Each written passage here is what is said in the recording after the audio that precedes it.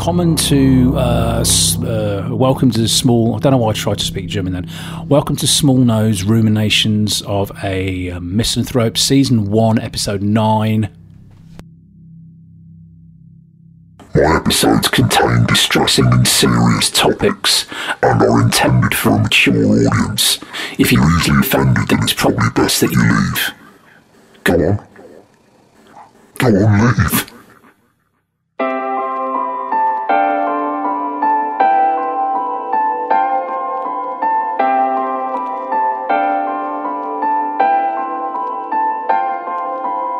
Part 1. Lasagna, chips and salad. I'm all for, and to a large degree, embrace cuisine from all over the world being available in my home country, apart from Thai food and Vietnamese food, the latter of which, in my opinion, is usually just a bowl of hot murky broth with a few lumps of fatty meat in it. That aside, well, out the other day I saw a peculiar meal combination on a sign at a local restaurant. Lasagna with chips and salad, $10. Now, whilst the price is reasonable, I'm fairly certain that in 14th century Naples, Italy, it wasn't the intent of the first people to make the aforementioned lasagna for it to be bastardised by some imbecilic chef on the other side of the planet 600 years later by serving it with chips and fucking salad. That said, it would be probably quite nice. Part 2. Chopsticks. Whilst being in the unfortunate position of having to have lunch with work colleagues last week, I was chastised, mocked if you will, whilst in a Japanese restaurant for asking for a fork. It seems that I'm somehow deficient for not being able to or willing to use chopsticks when in this particular environment. When I'm in a restaurant, I'm there to eat. I won't bow to cultural conventions and use sticks to eat my fucking food. I asked my colleague that if she eats rice at home, does she eat it with sticks? And she said no.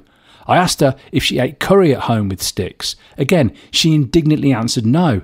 So why the fuck am I being criticised for choosing to use a far more practical tool, i.e. a fork, rather than sticks to eat my fucking lunch with? Just because we're in a Japanese restaurant. The rest of the lunch was fairly quiet after that, which I welcomed.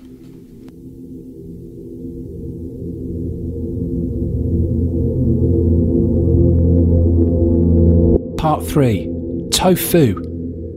Once again, whilst having dinner with colleagues recently, being a vegan, one of them ordered a tofu salad. I'd never thought much about tofu, so I turned to my colleague and asked him what tofu was. He enthusiastically told me that it came from soybeans. I ruminated on this for a while, then just googled it on my phone, and he was indeed correct. Tofu is indeed made from soybeans. I ruminated on this for a while as well and asked him, how are soybeans grown? Do they grow on trees, on the ground? He said they grow on the ground. They grow like a crop. I ruminated on this for a while, and upon consulting Google, I found again my colleague to be accurate with his answers. As the tofu salad arrived, and my colleague heartily and probably with a clear vegan conscience tucked into it, I couldn't help but feel for all the mice and baby rabbits that would have been collateral damage and chopped up in the combine harvester's blades during the harvesting process. My steak was delicious, but more medium than medium rare, which is what I asked for. I was fairly well medicated that day, so I let it go, but it shouldn't be that fucking hard to cook it medium rare.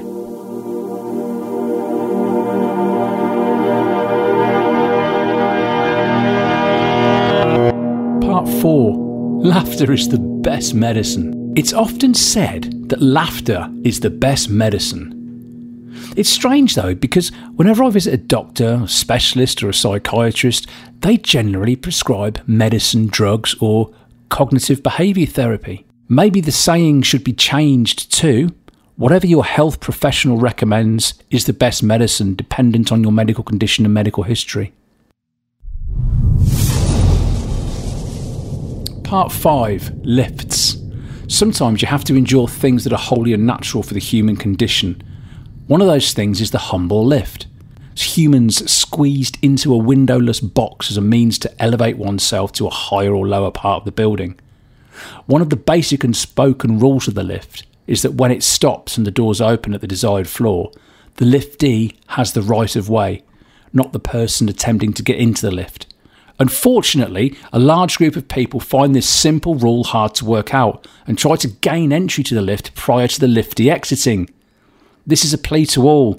Please let the lifty exit first, or it just fucks everyone off and they will all think you're a cunt.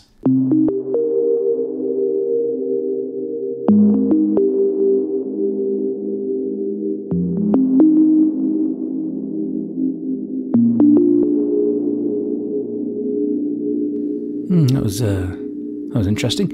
Okay, emails and reviews. 2 reviews in the last few days. One says shit, the other says shite, both 1 star. Okay, in terms of emails, strap in.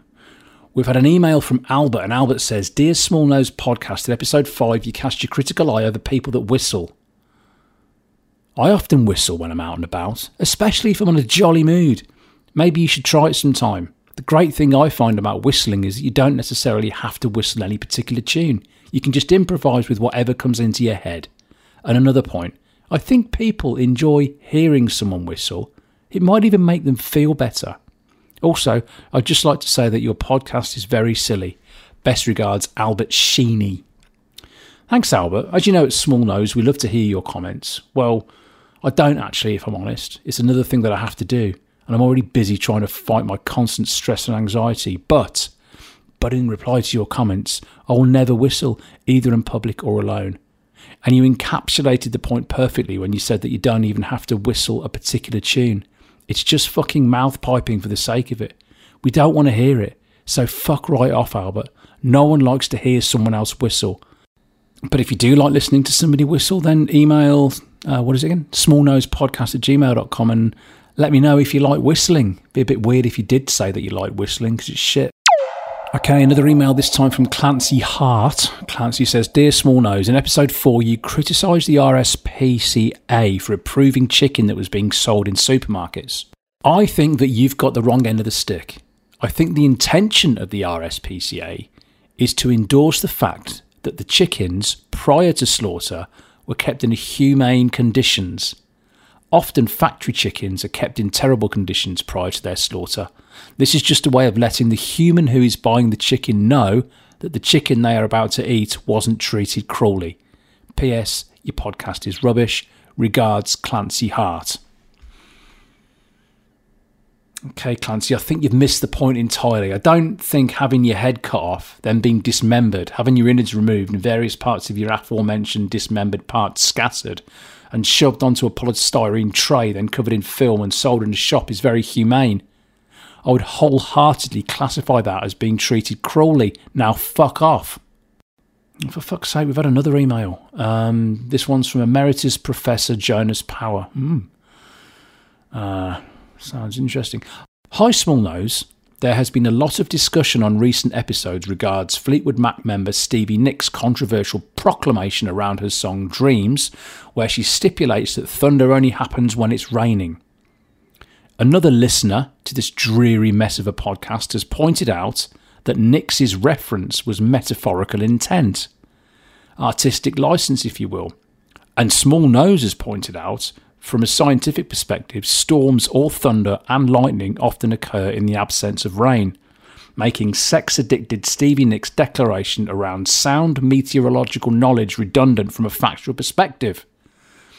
I would like to point out that from a meteorological perspective, it is always raining somewhere on the globe due to the fact that it is covered by 70% water and its effect on the water cycle. That is a fact.